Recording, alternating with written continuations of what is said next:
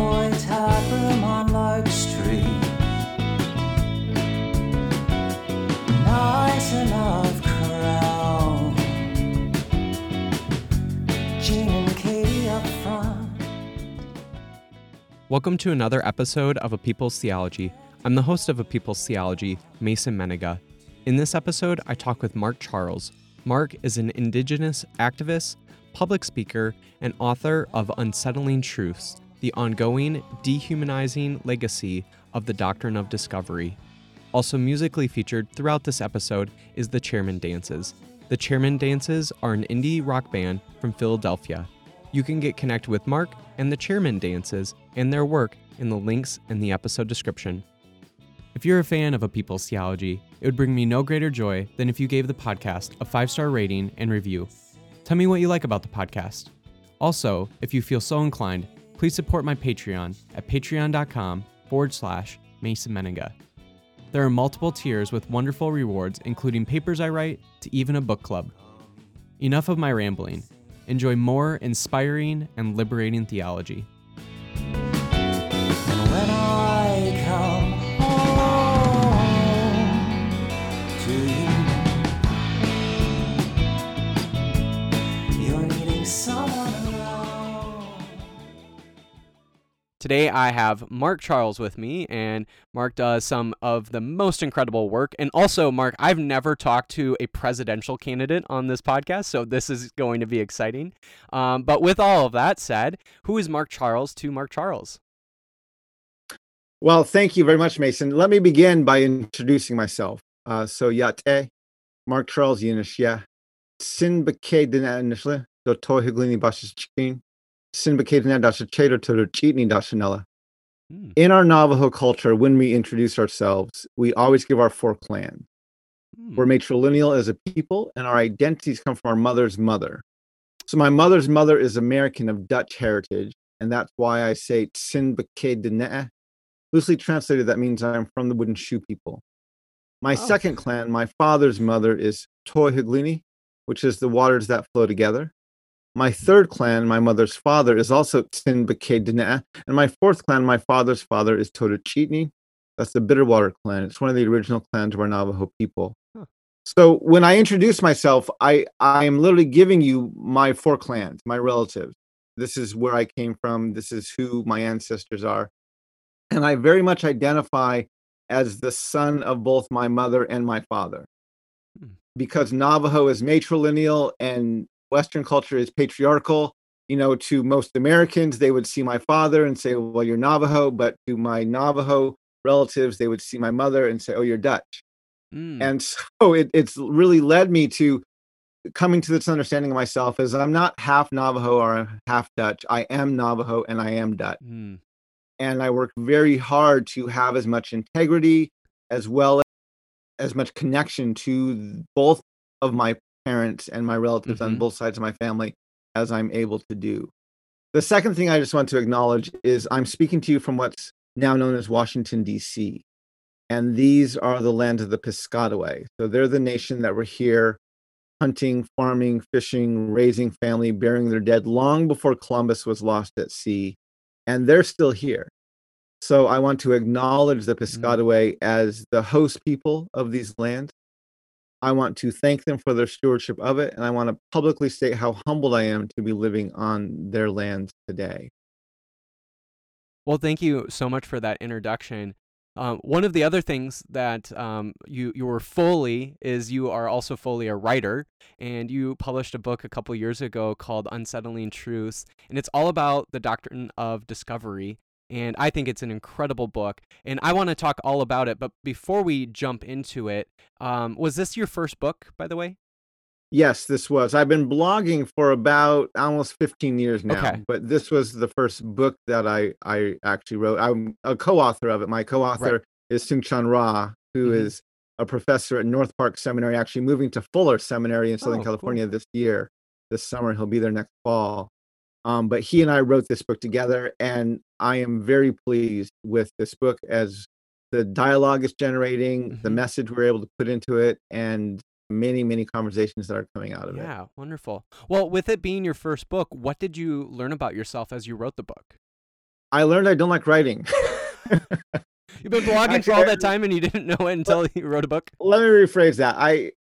I appreciate writing. The challenge with writing a book is, and we thought the book would take about a year to write, and it took about 4, almost 5, to get Oh, the whole wow. thing from when we signed the contract to when we published it. And the biggest challenge with that is for 5 years, I literally at every moment felt like I should be doing something else. Like, no matter if I was what I was doing, I always knew I had this book that had to be finished in the back of my Right. mind. And so that just leads to there's always this sense of no matter what you're doing, oh, I should be working on my book, or I still have this deadline that's in front of me that I need to get finished. That being said, I really like the opportunity to express myself through writing. Mm. I started doing that through my blog, Reflections from the Hogan, back in 2007, 2008. And I've written for different journals and have pieces published all over the web. But writing the book, I was very excited about just the opportunity to kind of lay out, I don't want to say all of our content, but a full, all of, I was excited to lay out everything we had, as much as we had, to have a very long discourse with people. And, it's now almost a year and a half later since it was published in November of 2019. And the book is still selling very well.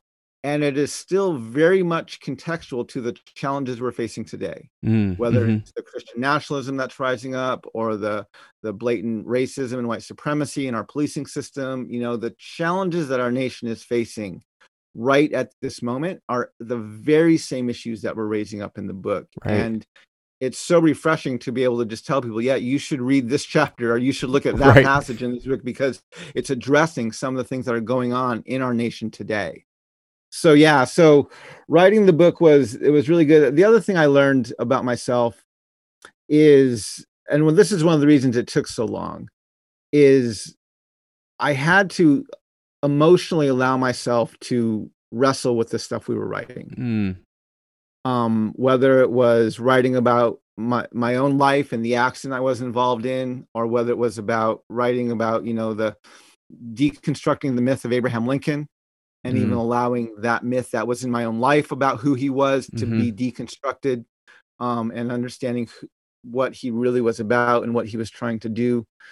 And so there were several points throughout the process of writing this book where I would literally have to put down my computer, not just for a few hours, but sometimes for a few weeks, even a few months at different points, because I had to emotionally work through the stuff that I was writing. And that extended the deadline by probably at least a year and a half, because I had to lament and work through emotionally the stuff I was trying to put down on paper. But the process, writing with Seung-Chan was an incredible gift. He is a brilliant author. He's a great friend.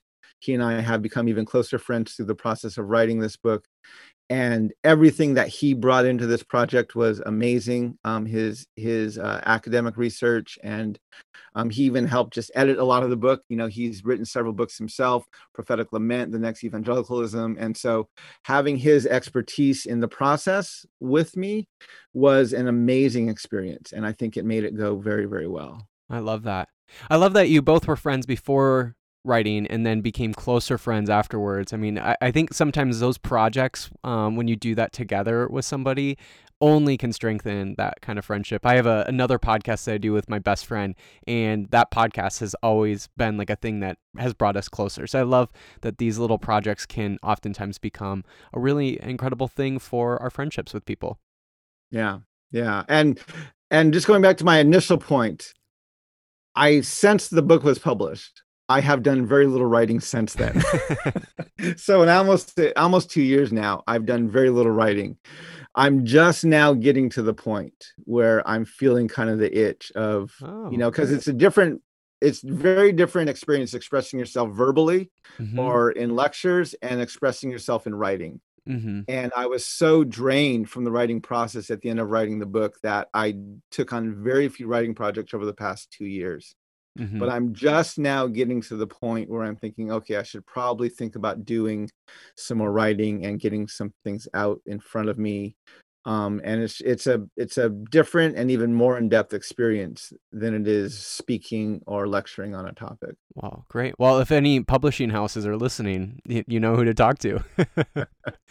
So I'm sure that many of my listeners have, at the very least, have maybe heard of the doctrine of discovery or maybe are familiar with it.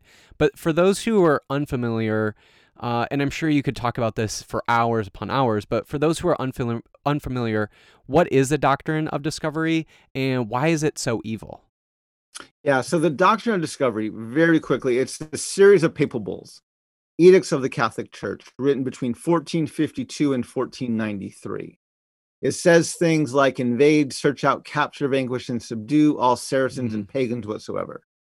Reduce their persons to perpetual slavery, convert them to his and to their use and profit. It's essentially the church in Europe saying to the nations of Europe, wherever you go, whatever lands you find not ruled by white European Christian rulers, those people are subhuman and their land is yours to take. So this is the doctrine that let European nations colonize Africa and enslave the people because they didn't see their humanity. It's the same doctrine that let Columbus, who was lost at sea, claim to have discovered North America. Our book starts, the first chapter, the first sentence is, you cannot discover lands already inhabited. You can steal those lands, you can conquer those lands, you can colonize them. You can't discover them unless your understanding is that the people who are there are not fully human. So this doctrine is a dehumanizing doctrine that centers the European Christian male. Now, this doctrine gets embedded into our foundations. Our Declaration of Independence refers to natives as merciless Indian savages. Our Constitution never mentions women, specifically excludes natives, counts Africans as 3/5 of a person. We have legal precedent, referenced as recently as 2005, referencing by name the doctrine of discovery as the legal precedent for land titles. Basically stating that, actually literally stating that because natives are savages, we only have the right of occupancy to land. And Europeans, who are quote unquote fully human, they have the right of discovery to the land. So therefore they have the fee title and they are the true title holders. I gave a TEDx talk on a Supreme Court case in 2005, the Oneida Indian Nation versus the city of Sherrill, New York. And it's the last Supreme Court case to reference the doctrine of discovery by name. I identify it as one of the most white supremacist opinions written by the Supreme Court in my lifetime. Wow. And that opinion was written by Ruth Bader Ginsburg. And so this is the challenge. It gets embedded into our foundations, and it literally leads us into, because we have the understanding that natives are not human, it is a part of the justification for the genocide of native peoples. I mentioned earlier when we were talking about the writing process, I had to deconstruct the myth of Abraham Lincoln. One of the biggest, the two of the hardest chapters to read in the book are the two chapters, I think they're either 9 or 10 or 10 and 11, that is dealing directly with Abraham Lincoln. Most people will say, well, he is our nation's savior, right? He brought us from a nation that enslaved people to a nation that abolished slavery. That actually isn't what he did. The 13th Amendment doesn't abolish slavery. It redefines and codifies it under the jurisdiction of the criminal justice system. Just this week, the U.S. Senate passed a bill declaring Juneteenth a national holiday. It now has to go to the House. But they're claiming Juneteenth, the 19th of June, as the day slavery was abolished in the U.S. That's not true. Chattel slavery was ended, but slavery was merely redefined and codified and put under the jurisdiction of the criminal justice system. We have not abolished slavery as a nation. And that was part of Abraham Lincoln's legacy. He was a blatant white supremacist who literally, in 1862, he signed the Homestead Act and the Pacific Railway Act to complete the Transcontinental Railway. Within 2.5 years of signing that bill, he has literally ethnically cleansed the states of Minnesota, the states of Utah and Colorado, and the territory of New Mexico of native nations and native peoples to make way for the three primary routes of the Transcontinental Railway. He is one of the most genocidal presidents in our nation's history. And yet we celebrate him as a hero, not in spite of what he did, but actually because of it. Mm. He's the president who helped us complete Manifest Destiny. He is the president who dealt with the merciless Indian savages identified in the Declaration of Independence. And so this dehumanizing doctrine of discovery, not only does it have this horrible legacy of oppression, enslavement, and even death for people of color, but it leads white people to literally celebrate genocide.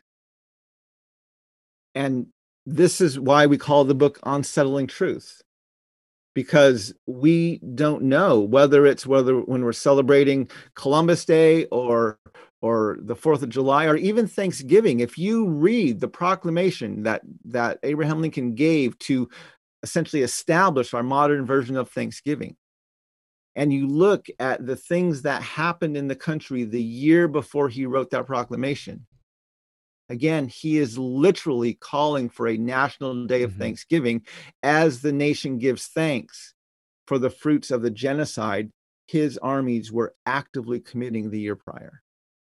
One thing that I loved about your book, and I think is an incredible insight, is that it's not necessarily offering a way for reconciliation, but conciliation. Can you talk about why that distinction is so important and what conciliation looks like for you? Yeah. So, one of the challenges with our nation, one of the things that I identify in the book is that American exceptionalism is the coping mechanism for a nation that's in deep denial of its genocidal past, as well as its current racist reality. So, in other words, our nation, the majority culture, white America, has to cling to this mythology of exceptionalism, which is rooted in the lie of white supremacy. Because if they're not exceptional, right, if they don't have a manifest destiny, if they don't have a land covenant with the God of Abraham, if they don't have a special relationship with the God of the Old Testament Bible, then they are merely another white supremacist, colonial, and an oppressive group of people. And that thought's unfathomable. So they cling to this narrative of exceptionalism. And so one of the things that you have to do, especially if you're a person of color aspiring to run for political office, one of the most unifying themes in US politics is the theme of American exceptionalism. Mm. So we had in 2016 Donald Trump saying, "Make America great again." Hillary Clinton responded and said, "America's great already." Mm. In fact, in one of the debates, she expanded and said, "America's great because America's good." Donald Trump stopped, looked directly at her, and said, "I agree with you. I agree with everything you just said." So they both agreed our past, our foundations, our history were great. They disagreed if we were great in 2016. Mm. At the Democratic National Convention, President Obama jumps into the fray. He says America's already great. Cory Booker, African-American senator from New Jersey, he's giving a speech endorsing Hillary Clinton. In his speech, he acknowledges that the Declaration of Independence calls native savages. He acknowledges that women are excluded from the Constitution and that there's a three-fifths compromise for African people. And at the end of that section of his speech, he says to the white majority of the Democratic base at the DNC, he says, "But these things do not detract from America's greatness." He would never say that in a room full of people of color. He would never say that to a room full of Black people or a room full of Native people or even a room full of women. The only reason he said that is because if you want to get the support, the money, and the vote of white landowning men, you have to tell them how exceptional they are. Mm. And so the language we use is peppered with this exceptionalism. So the use of the term white privilege, right? White privilege makes it sound like white people have been given a blessing that they just have to learn to share better. That's not true. What they have is the fruit of oppression. It's a racial oppression that they're benefiting from. That's not something to be shared. It's something to be confronted. The same thing with racial reconciliation. Racial reconciliation implies there was a previous harmony. That's not true. Race is a human construct. In the US, race was constructed for the purpose of oppressing and dividing. Racial reconciliation is a myth. It's a misnomer. It's not accurate. So once we recognize that, and again, it leads to this notion of exceptionalism. While we used to have this great foundation, now we're having some problems. We have to go back to where we were before. That's not true. Right. And so I've learned and I've had other Native leaders tell me to my face, I used to use the word racial reconciliation. And I've had Native leaders tell me, you can't use that word. It's not accurate. You can't use that word. And so finally I'm like, okay, so what can I use then? And I looked at the root of reconciliation, which is conciliation. If reconciliation means to restore a previous harmony, conciliation is merely about mediating a dispute. They both can bring us to a better place, but one is more honest about our history, where the other allows the myth to perpetuate itself. And so I began using the term, this was probably back in 2015, I began using the term racial conciliation. And as I began gaining a vision that we needed a national dialogue on race, gender, and class, a conversation on par with the TRCs, the Truth and Reconciliation Commissions in South Africa, Rwanda, and Canada, I decided, but we can't call it that. Because again, that affirms this myth of exceptionalism. So we would need to call ours a Truth and Conciliation Commission. And so I've learned, because of the myth of how American exceptionalism is so peppered throughout our worldview and the way we think and express ourselves, I've learned to be very concise and clear with my language. I almost never refer to it as white privilege. And I do not use the term racial reconciliation. I always use the term racial conciliation. God, I think that is just so brilliant and wonderful to think. That's a conversation that I'm currently in a class called Theology is Liberation, and that's a conversation we're constantly having, especially as we've been reading someone like Dr. James Cone, and the possibility for racial reconciliation presupposes that there was a conciliation to begin with, right? And that's, I think, the brilliance of your work and others who have talked about this, is that there simply needs to be conciliation before there can even be a reconciliation, which I think is just so incredible. During my campaign, I published a blog article, and it was about the theme of nostalgia. And I talked about, even we saw this in 2020, where we had President Trump running again to make America great again, and Joe Biden running to restore the soul of America. And I was pointing out that the only people in the United States who can look at our nation's history with any sense of nostalgia and say, remember when? The only group of people who can do that is white men.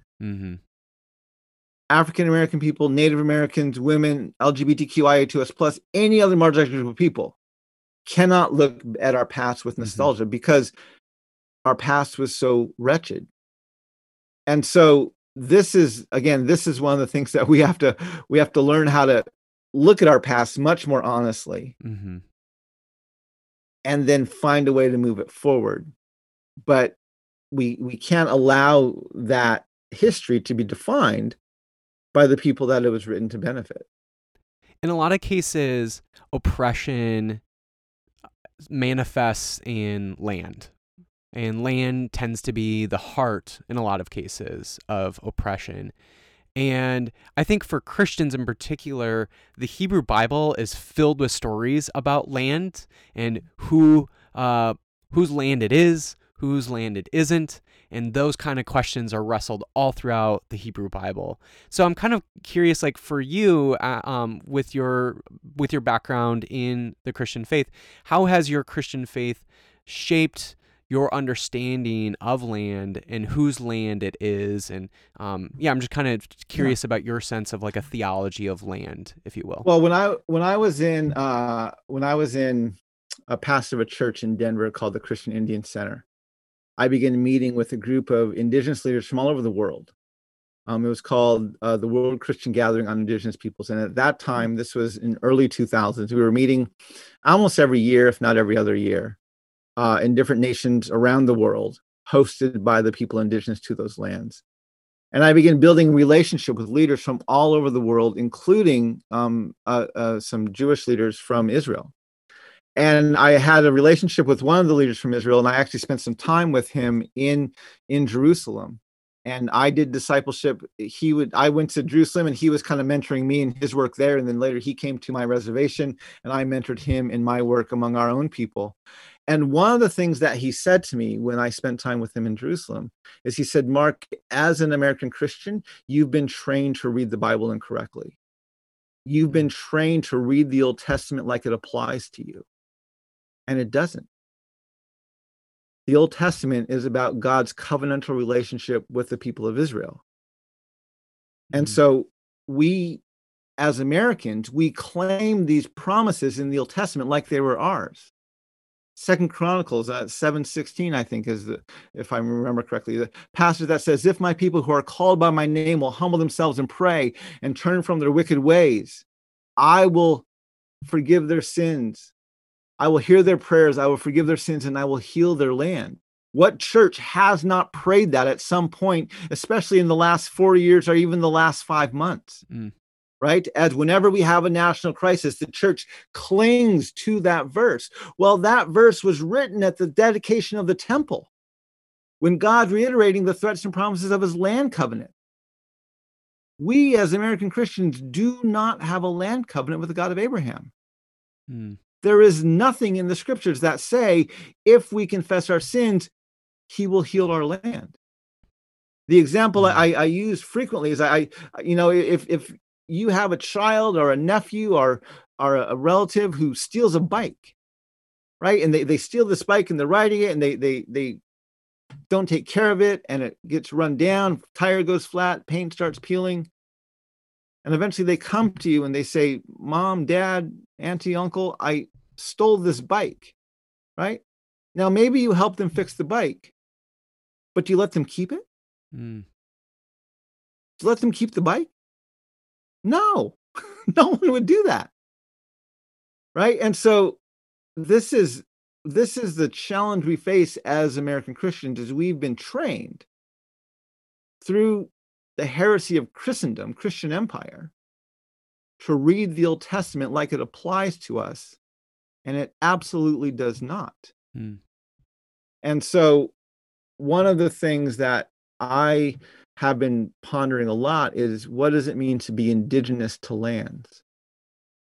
And the challenge with most Western Christians is they have most of them willingly, some of them not willingly, but they've given up their opportunity to be indigenous to their lands. They've left them for whatever reason, and they've colonized or taken over other lands. And so what does it mean to respect the people, the indigenous peoples on the lands that you are on? And this is what's so crucial in Native American sovereignty is the issue of treaties. Right? The Constitution states that treaties are the supreme law of the land. And the United States of America has written literally hundreds of treaties with Native nations. Essentially, every single one of those treaties have been broken. And the challenge is so if you break a treaty, right, as we learned with Iran just a year ago, when the Trump administration broke a treaty with Iran around the nuclear deal and they pulled out of that treaty, that meant Iran was no longer bound to the terms of that treaty, right? When you break a treaty, you go back to where they were before. The problem with the United States of America is when it breaks treaties with Native nations, Now, the treaty may say we will move this tribe from their lands in the east and establish them on a reservation in Oklahoma. And then when they break the treaty, they would say, okay, well, you no longer have the reservation in Oklahoma. But technically, that means the U.S. government no longer has rights to the land on the East Coast. Mm-hmm. Right? Because the treaty, you should go back to what it was before the treaty was established. The fact that the United States feels it can break treaty with Native nations and there's no consequence. This is the doctrine of discovery. And so, one of the things I point out to people is most Americans, they truly believe that treaties are a Native issue because they establish our reservations. In part, that's true, but it's not fully accurate. Every single American is dependent upon a treaty. If you don't have a treaty that you can point to, establishing the right of your city to exist where it is, of your house to be on the land it's on, then technically you have no rights to that. Mm-hmm. And so the issue of treaties is not just a Native issue, it's a U.S. issue, it's an American issue.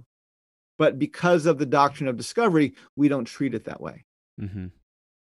We treat it like it's only a Native issue, and they're the only ones who have anything to lose. We're the only ones who have anything to lose in this scenario, when that's not true at all. This is why I just think like a reimagined understanding of a good theology of land is just so important, because land just seems to be such a core piece to many of these issues of oppression. White supremacy knows no bounds when it comes to land and is willing to do whatever it can to have dominion. I use that word intentionally, have dominion over land.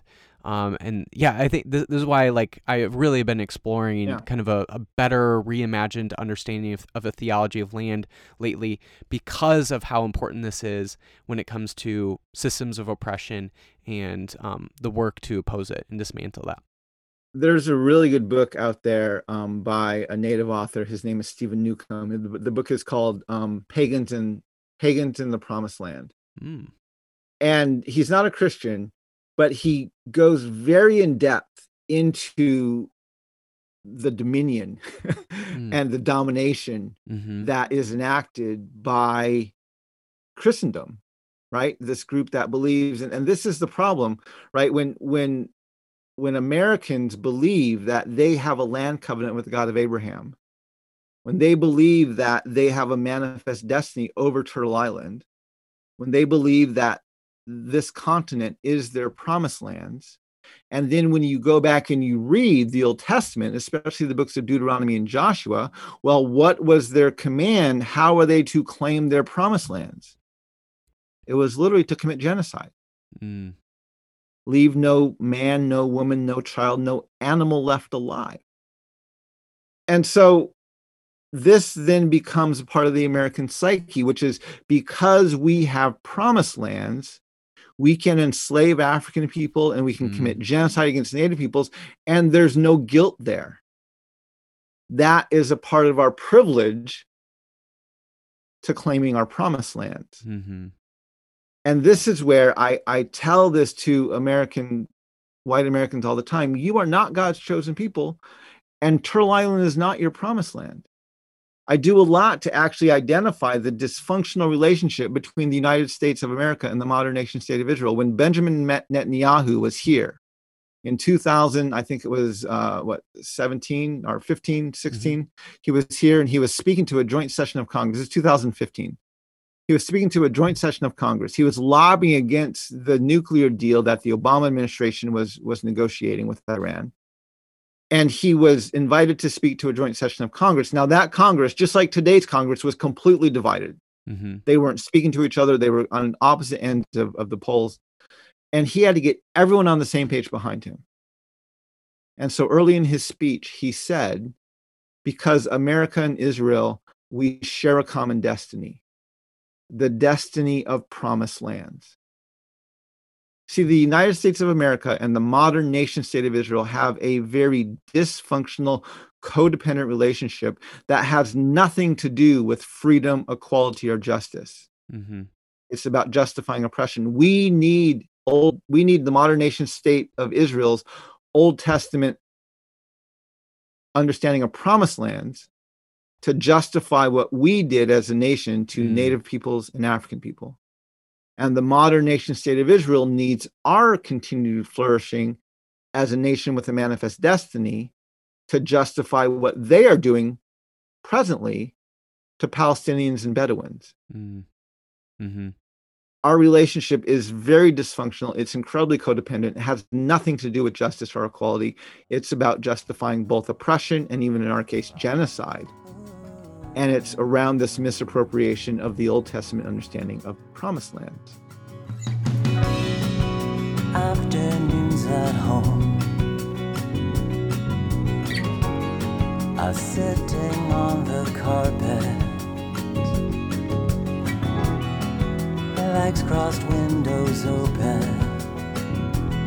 a pale pink light coming through the curtain. You shuffle the deck. I want to transition from land to water now, and you have been at the forefront of water activism in your opposition to the Dakota Access Pipeline. And again, I think the Christian tradition has a lot of water as some of its most central elements, things like baptism and foot washing and so many other stories and symbology and elements of water are in the Christian tradition. How has your theology of water, if you will, been a really important part of your faith, and how has it been shaped by your water activism? I would imagine you sort of think of water beyond just, the physical necessity of water. I'm sure water means something more to you than that. So yeah, I'm just kind of curious, like how your theology or understanding of water has been shaped by the activism work that you've been doing. As over the past 20 years of my life, almost 30 years of my life, as I've made very intentional choices to step back into my identity as a Native man. My grandparents were boarding school survivors. They became Christians in the boarding schools. They didn't pass the culture on to my father, so he didn't have it to pass on to me. And so I moved back to the reservation with my family in the early 2000s. We lived in a hogan with no running water, no electricity, a one-room dirt floor hogan, 6 miles off the nearest paved road on a dirt road. Our neighbors were rug weavers and shepherds. And our son was there with us at the time, and he was maybe 3 years old, 3 years old, I think, when we moved into the hogan.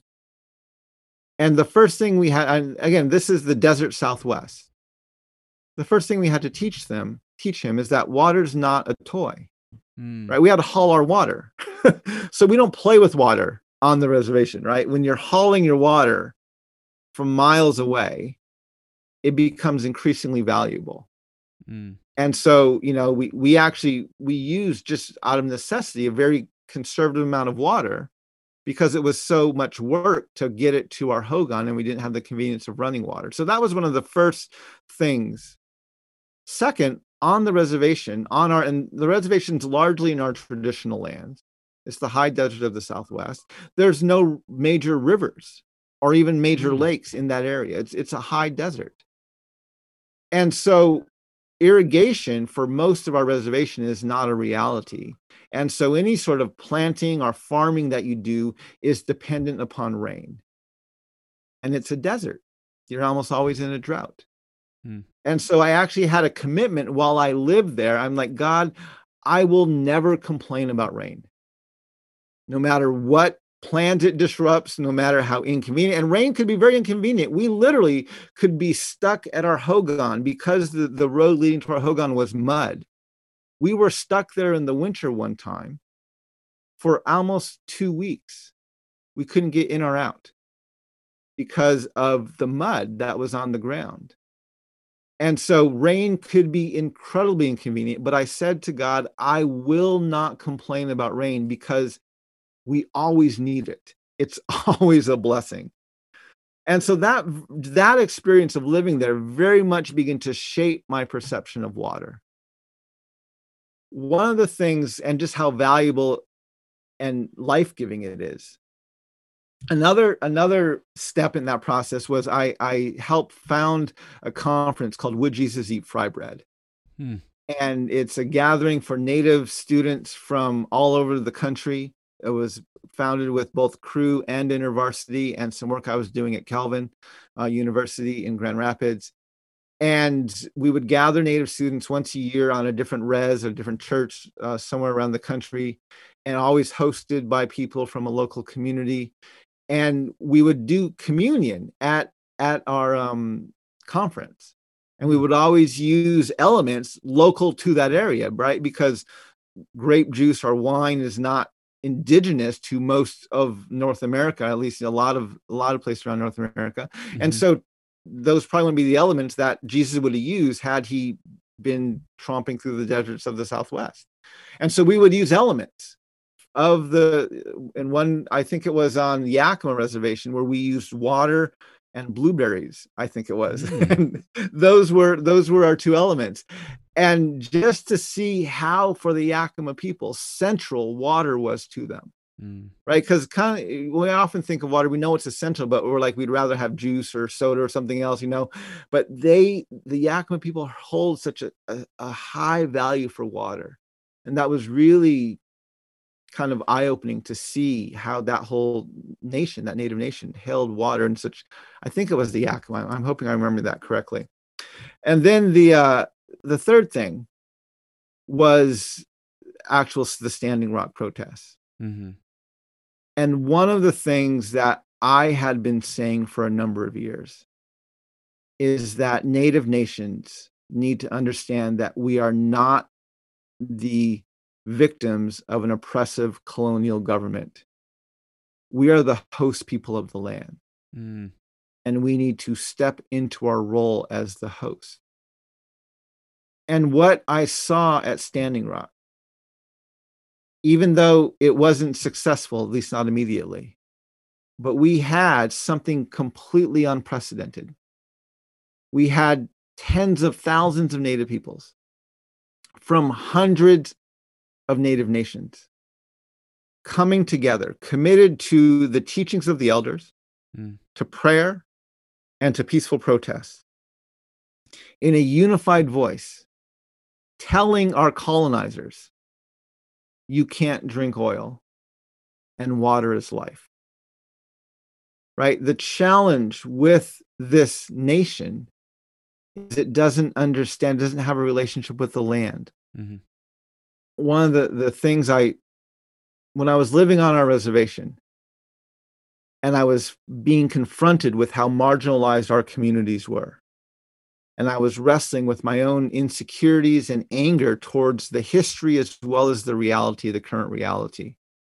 And I was trying to process through these conversations and these thoughts with my non-Native friends. And every time I would talk to them, I could feel kind of the anger rising up in me. And I would have to hang up the phone so I wouldn't start yelling at them.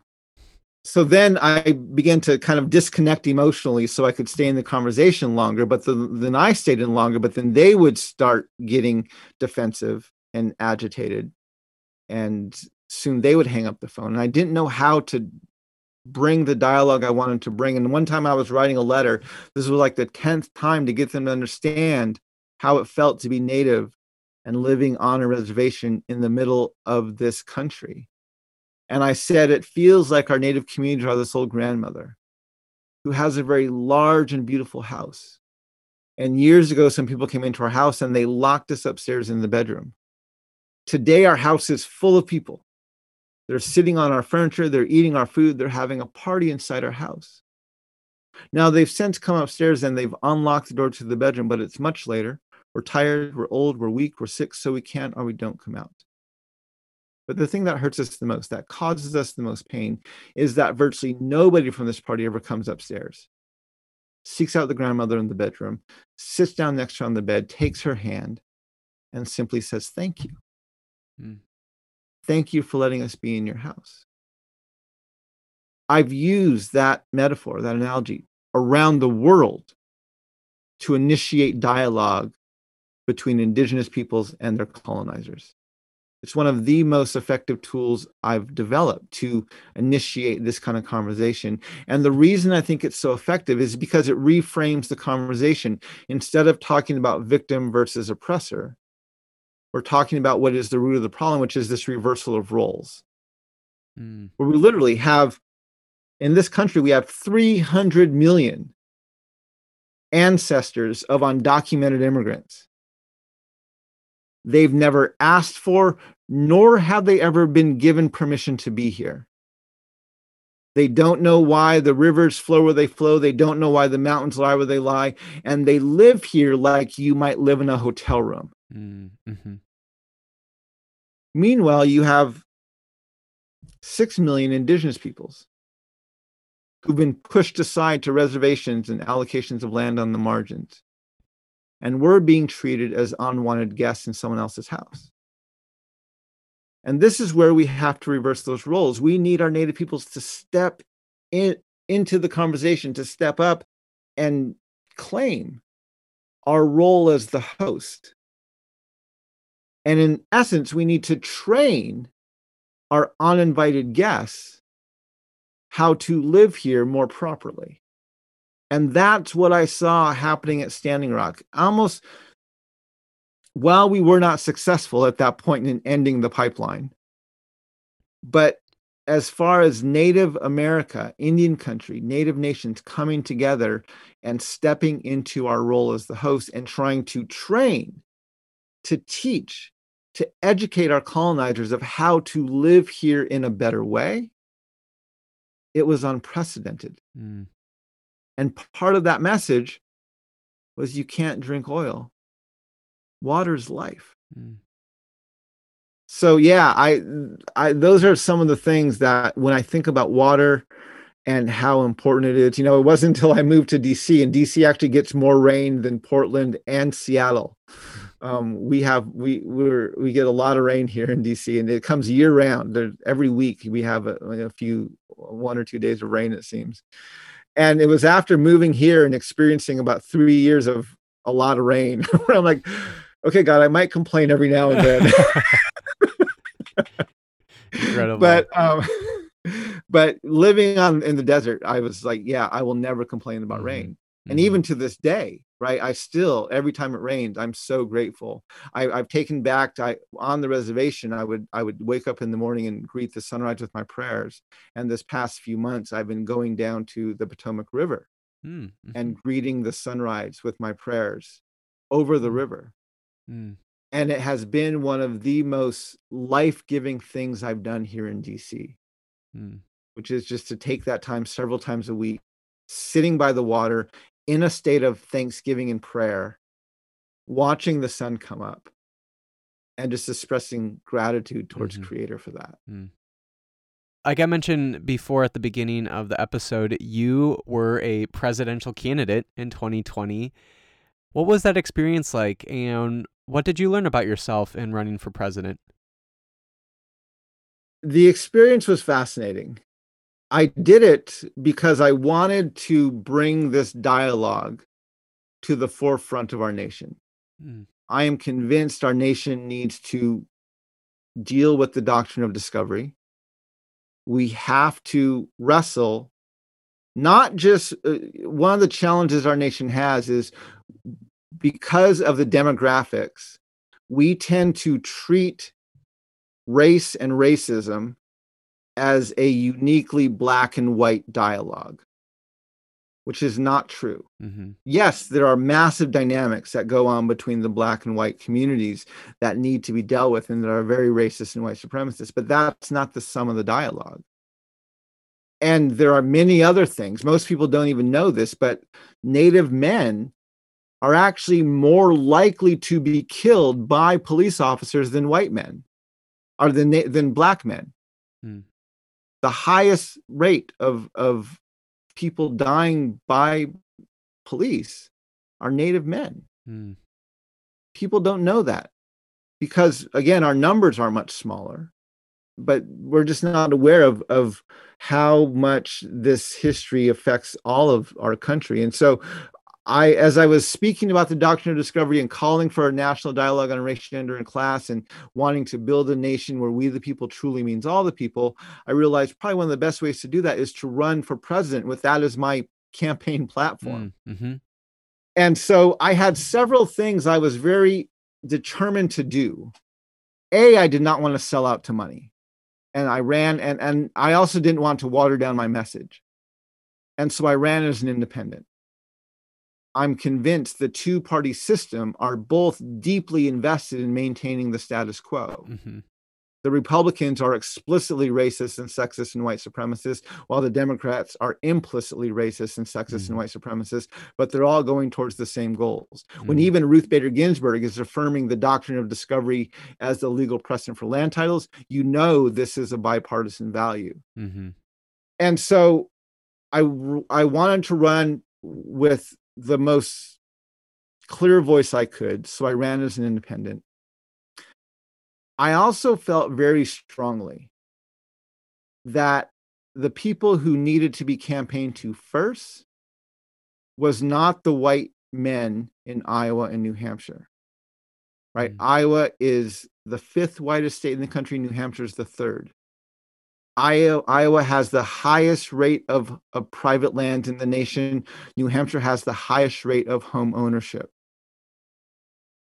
Iowa has a state law requiring them to be the first caucus state. New Hampshire has a state law requiring them to be the first primary state. Because the two parties adhere to those laws, they literally make white landowning men the gatekeepers for presidential politics. Mm-hmm. When I lived on the Navajo Nation, which is 26,000 square miles, if we were a state, we would be the 40th largest state. And not a single candidate came to our reservation to campaign to our people.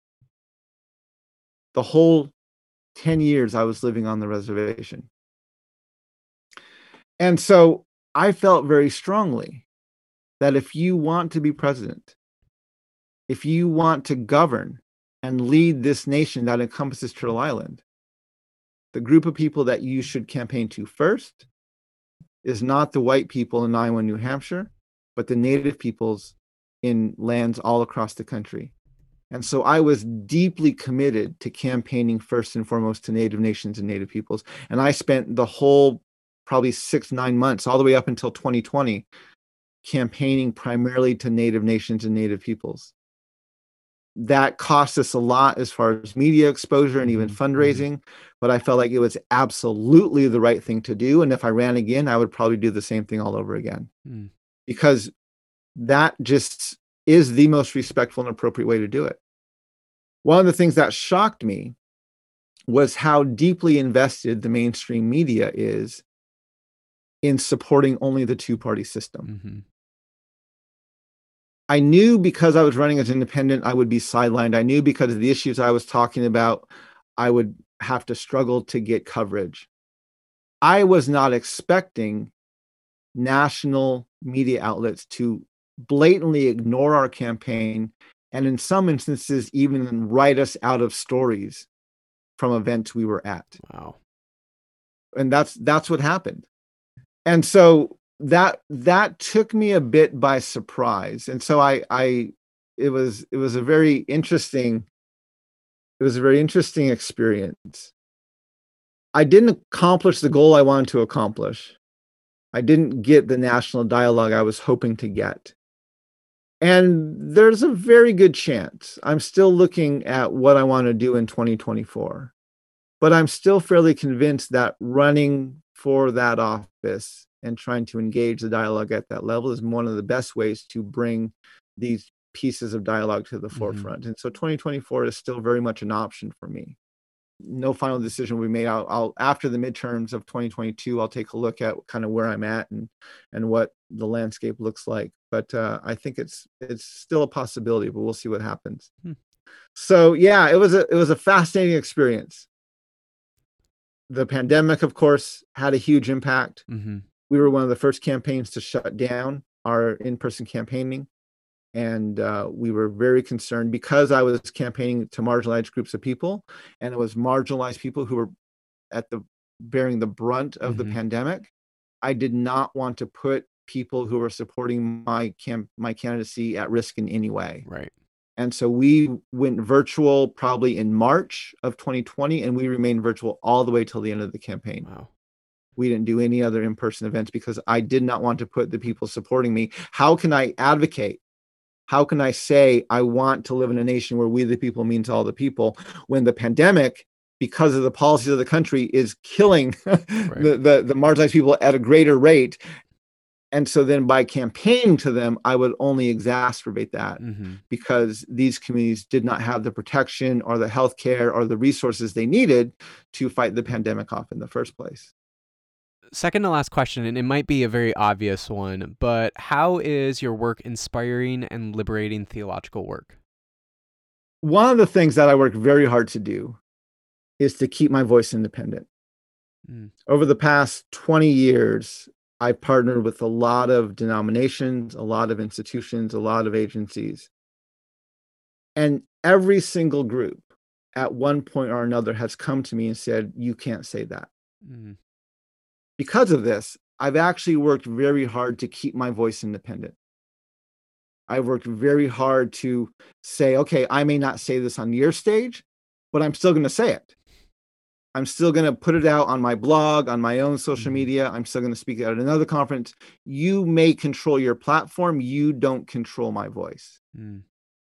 And I've worked very hard to maintain that type of independence, which means I've had to really diversify my income streams. It's because I'm not working for any single institution or any small number of funders or anything else. I had to be creative in how I kept my voice independent.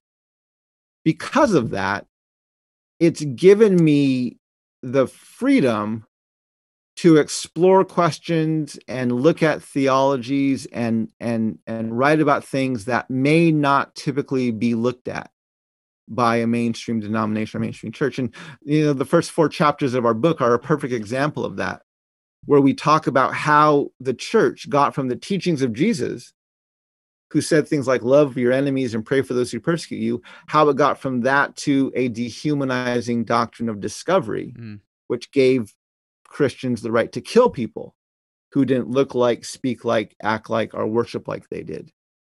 One of the interesting analyses we had in the midst of that was a critique on the writings of Eusebius. And so my entire life, I blamed Christendom on Constantine. Right. And he's the one who converted to Christianity and moved the capital and Christianized Rome. And yet, as I was looking at, because I wanted to include in the book the story of Constantine's vision at the Melvin Bridge. And that story is recorded by Eusebius, who was the bishop of Caesarea, who was kind of the mentor, the spiritual mentor. He baptized Constantine. And I realized as I was reading through his book, Ecclesiastical History, that he was literally propping up Constantine once the persecution of the Christians touched him personally. He lost kind of his allure for martyrs and began focusing on how can we get the emperors to save us and protect us. And so he literally feeds the heresy of Christian empire to Constantine. Constantine bites and creates Christendom. And then you have the theologian of the next century who have to deal with this heresy, primarily Augustine. And so does he decide to collude with this heresy or to prophesy to it? And he writes a just war theory. And then we have a critique of some of his writings in Correction of the Donatists, where he literally states that the role of a Christian king in the Christian empire is to use fear, punishment, and pain to compel people to worship God and keep the command of the church. Again, completely outside the teachings of Jesus.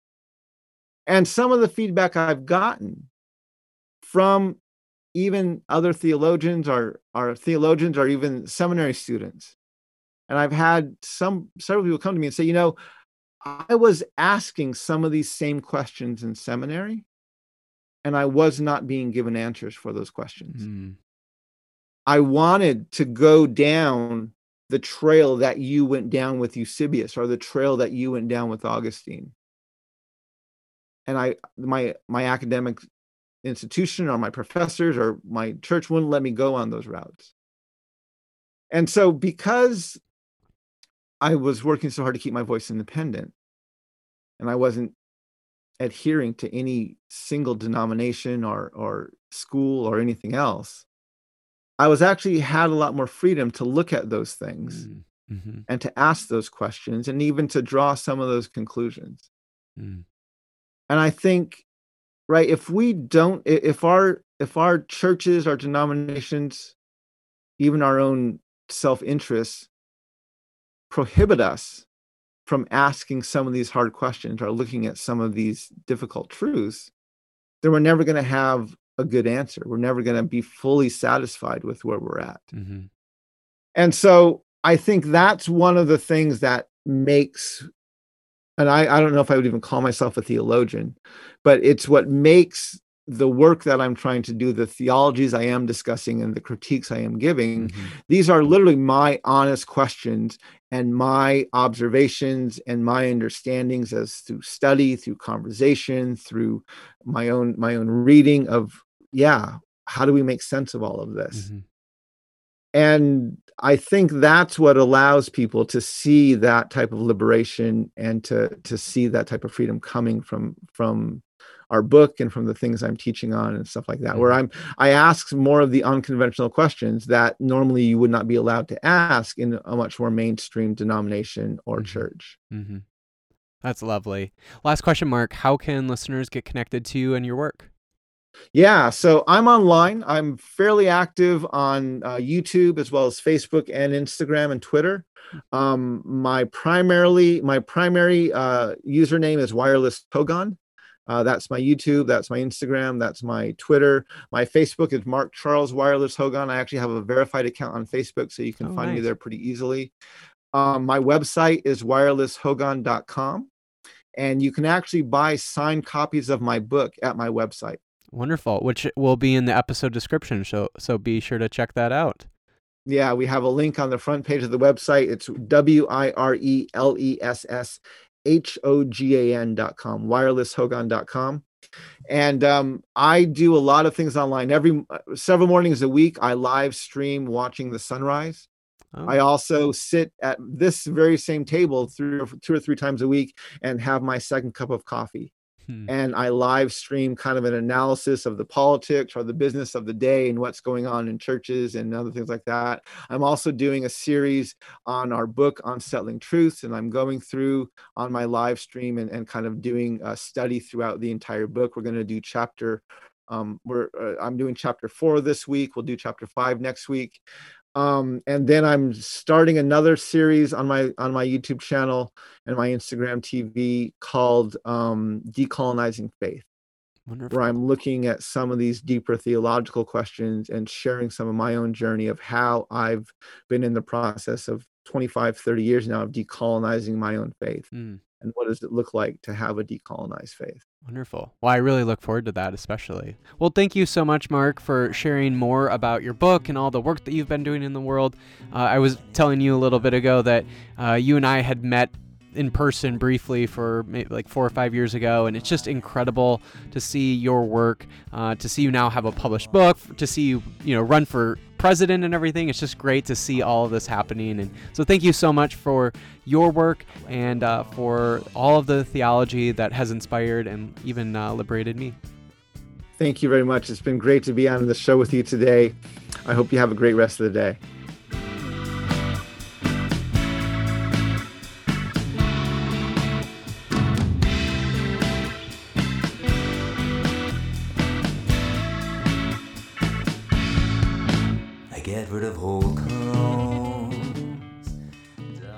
If you would like to connect with Mark and the Chairman Dances and their work, you can find links in the episode description. Thank you again for listening to another episode of A People's Theology. If you liked what you heard, please give the podcast a 5-star rating and review. Also, please support the podcast at my Patreon at patreon.com/Mason Menega. And remember, friends, go and be the theology to the world that inspires and liberates.